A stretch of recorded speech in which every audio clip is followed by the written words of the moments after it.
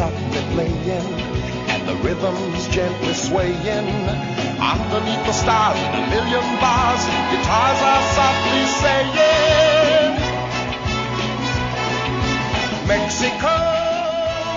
Yep, here we are in Campeche, Mexico. Let's say a very good evening to our good friend John Bonfiglio. John, thanks ever so much for joining us. Good evening, Martin. Happy Jubilee. Yes, it's our Jubilee special here. We're all very excited. I watched a huge special on the BBC last night, which sort of went through everything that had happened during the 70 years that Queen Elizabeth has been on the throne. But I was trying to think what its connection was with the Queen. I thought, did the Queen invent the Beatles? Did she invent the miners' strike?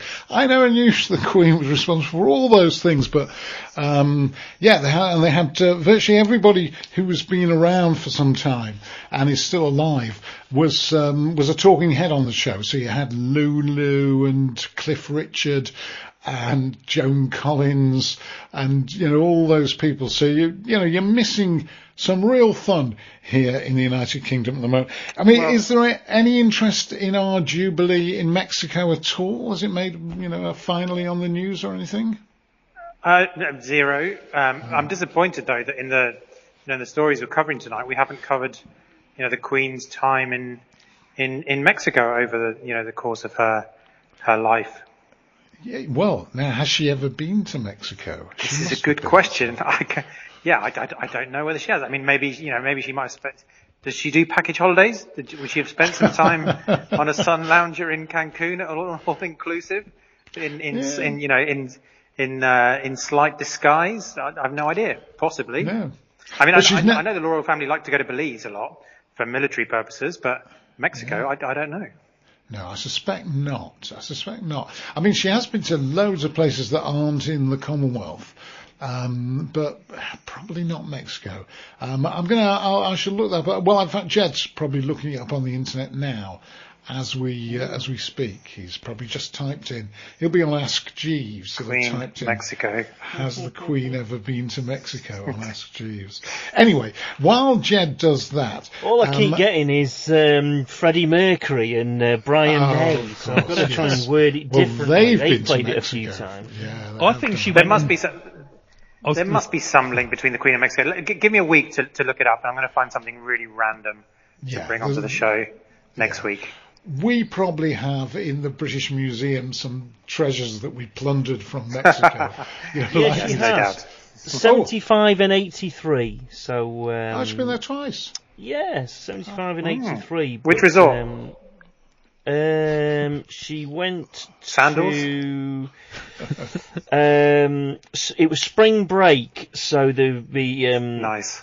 Yeah, April time, I think. Where was it now? She was. So she went to Mexico for spring break. So. It was. The country was ruled by Luis Echeverria Alvarez. Mm-hmm. So there you go. So spring break. Yeah, she went to Quintana Roo, Yucatan, Mexico City, Cancun, Veracruz. Yeah. So there you go, all around there. Excellent.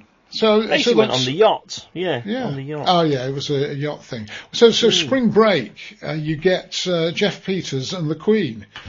Yeah. Jeff likes to go to the spring Queen spring break Mexico. Send. Yes, precisely. We never thought we'd hear those words all in the same Only sentence. on your show, Martin. Only on your show. Thank you so much. So, tell me about El Salvador. 2% of the adult population in El Salvador now in prison. I mean, it's crazy, isn't it? This is the strife between the gangs. There are two gangs in particular, the Maras and 18th Street, which we've spoken about on your show before, which actually started because of the El Salvadorian Civil War and the emigration that went up there, and then these individuals were deported out. And interestingly, the name of the second group, 18th Street, doesn't refer to an El Salvadorian or a San Salvadorian street. It's 18th and Union in LA, and that's where that gang was formed. And so now you've got in El Salvador, over a 20-year period, these two massively powerful transnational gangs and, huge internecine strife. And then you've got this president, Nayib Bukele, with authoritarian tendencies that came to power a few years ago, and suddenly, which was a surprise to everybody, the violence plummets. It doesn't completely stop, but it definitely goes down, and nobody quite knows why. But it seems, the rumours are that he's come to some kind of agreement with the gangs, wherein they get preferential treatment in the jails, and they reduce the crime levels. There's some kind of truce, on the streets. But about 2 or 3 months ago, suddenly there was a massive spike in violence, and he basically warned them and the gangs, and he said, look, unless this stops, I'm going to crack down in 2 ways. One is I'm going to treat the existing gang members in prison terribly and massively, make their lives really difficult. And also I'm going to go on an arrest spree, which is what's led to the 2% of the adult population in jail. 36,000 arrests in 2 months. And actually, sometimes I like to do some maths on your show, Martin. If we look at, the population of El Salvador being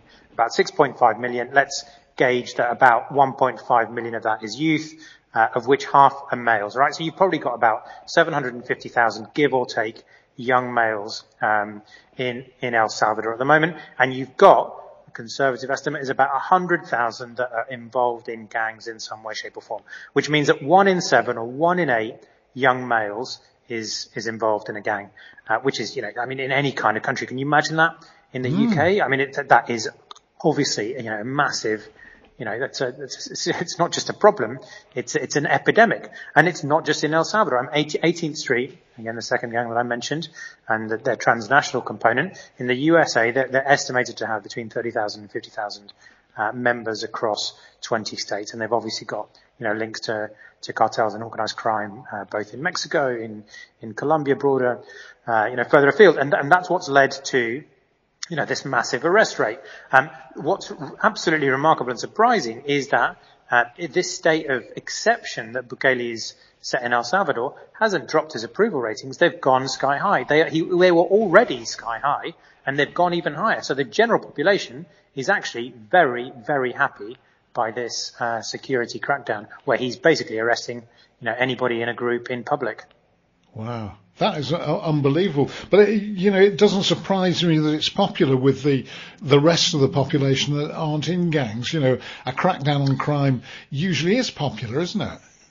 Yeah, and I think you've got to recognise that, that the average individual in El Salvador is not just heartily fed up of the crime situation and the security situation, but also almost certainly has lost one or more family members or neighbours to the violence. So, for them, which is more important, open modern democracy or safety and security? And, obviously, in terms of liberal democracies, we'd all say, well, you can't do anything without checks and balances and a democratic system and so on. But when you are at the coalface of, this kind of violence and this kind of lack of security and just worrying in any given day about the safety of yourself and your family, then it's completely understandable that, you don't mind a bit of authoritarian tendencies in your president. Yeah, definitely. And on a sort of allied subject, you've just come back from Colombia. You were in Colombia last week when we spoke to you, John, and you spent time with some of the people who had been in the guerrilla movement there in Colombia. Tell me about that. Yeah, really, really fascinating that week. Spent a lot of time with ex-M19 guerrillas.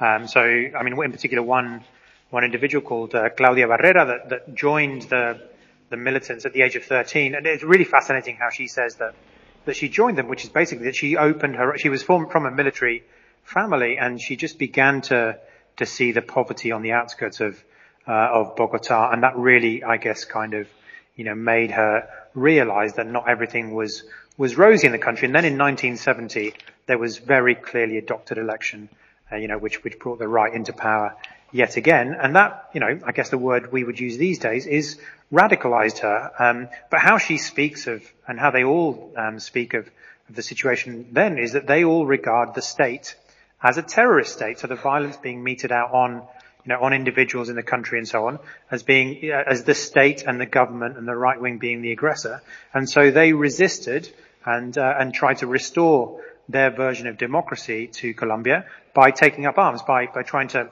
force the government to engage in dialogue. And so Claudia spent 20 years, as part of this guerrilla group. She had 2 children whilst living in the jungle. Those 2 children were then, after the peace process in 1990 started, and they laid down their weapons, because they recognized that maybe, using arms and violence was perhaps, not quite the end product that they wanted to establish. She then had her own children, kidnapped, removed by the state, which was, not part of the peace agreement and so on. And so, basically remarkably spent the last week in Colombia in the heart of, aging ex-guerrilla paramilitaries in and amongst them, witnessing this election that took place through their eyes. But certainly, an absolutely unique experience in terms of being amongst these people that had spent 20 years in the jungle, bearing arms, defending a particular view of the state, which is not the view, certainly not the perspective that we get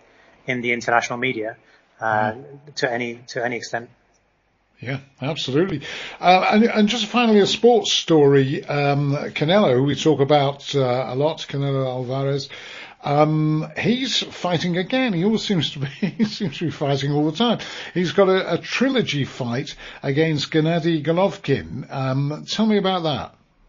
Yeah, he's fighting again. The 2 things you can bet your bottom dollar on about Saul Canelo Alvarez is that, or maybe 3 things. The third thing is he always fights on a Mexican national holiday. So the 17th of September is the day after Mexican Independence Day. So that's why he's fighting then. But also, he fights a lot. He fights incredibly regularly.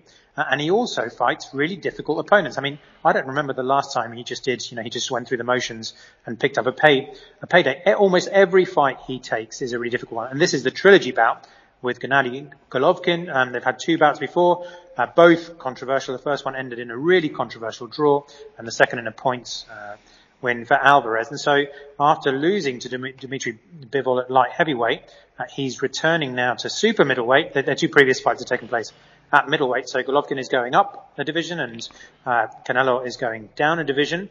And Eddie Hearn, who also seems to be everywhere at the moment, describes it as the biggest fight in boxing. And for the first time in ages, I think a promoter is not overselling the bout, overselling the situation. It really is, a massively interesting and important one. I guess, I think that's just different now to what it was 4 years ago when they last fought. Alvarez is 31 and Golovkin is now 40. So, perhaps that tells us a little bit as to the way it's going to go, but certainly, massive global interest and of course, Mexican interest in this one.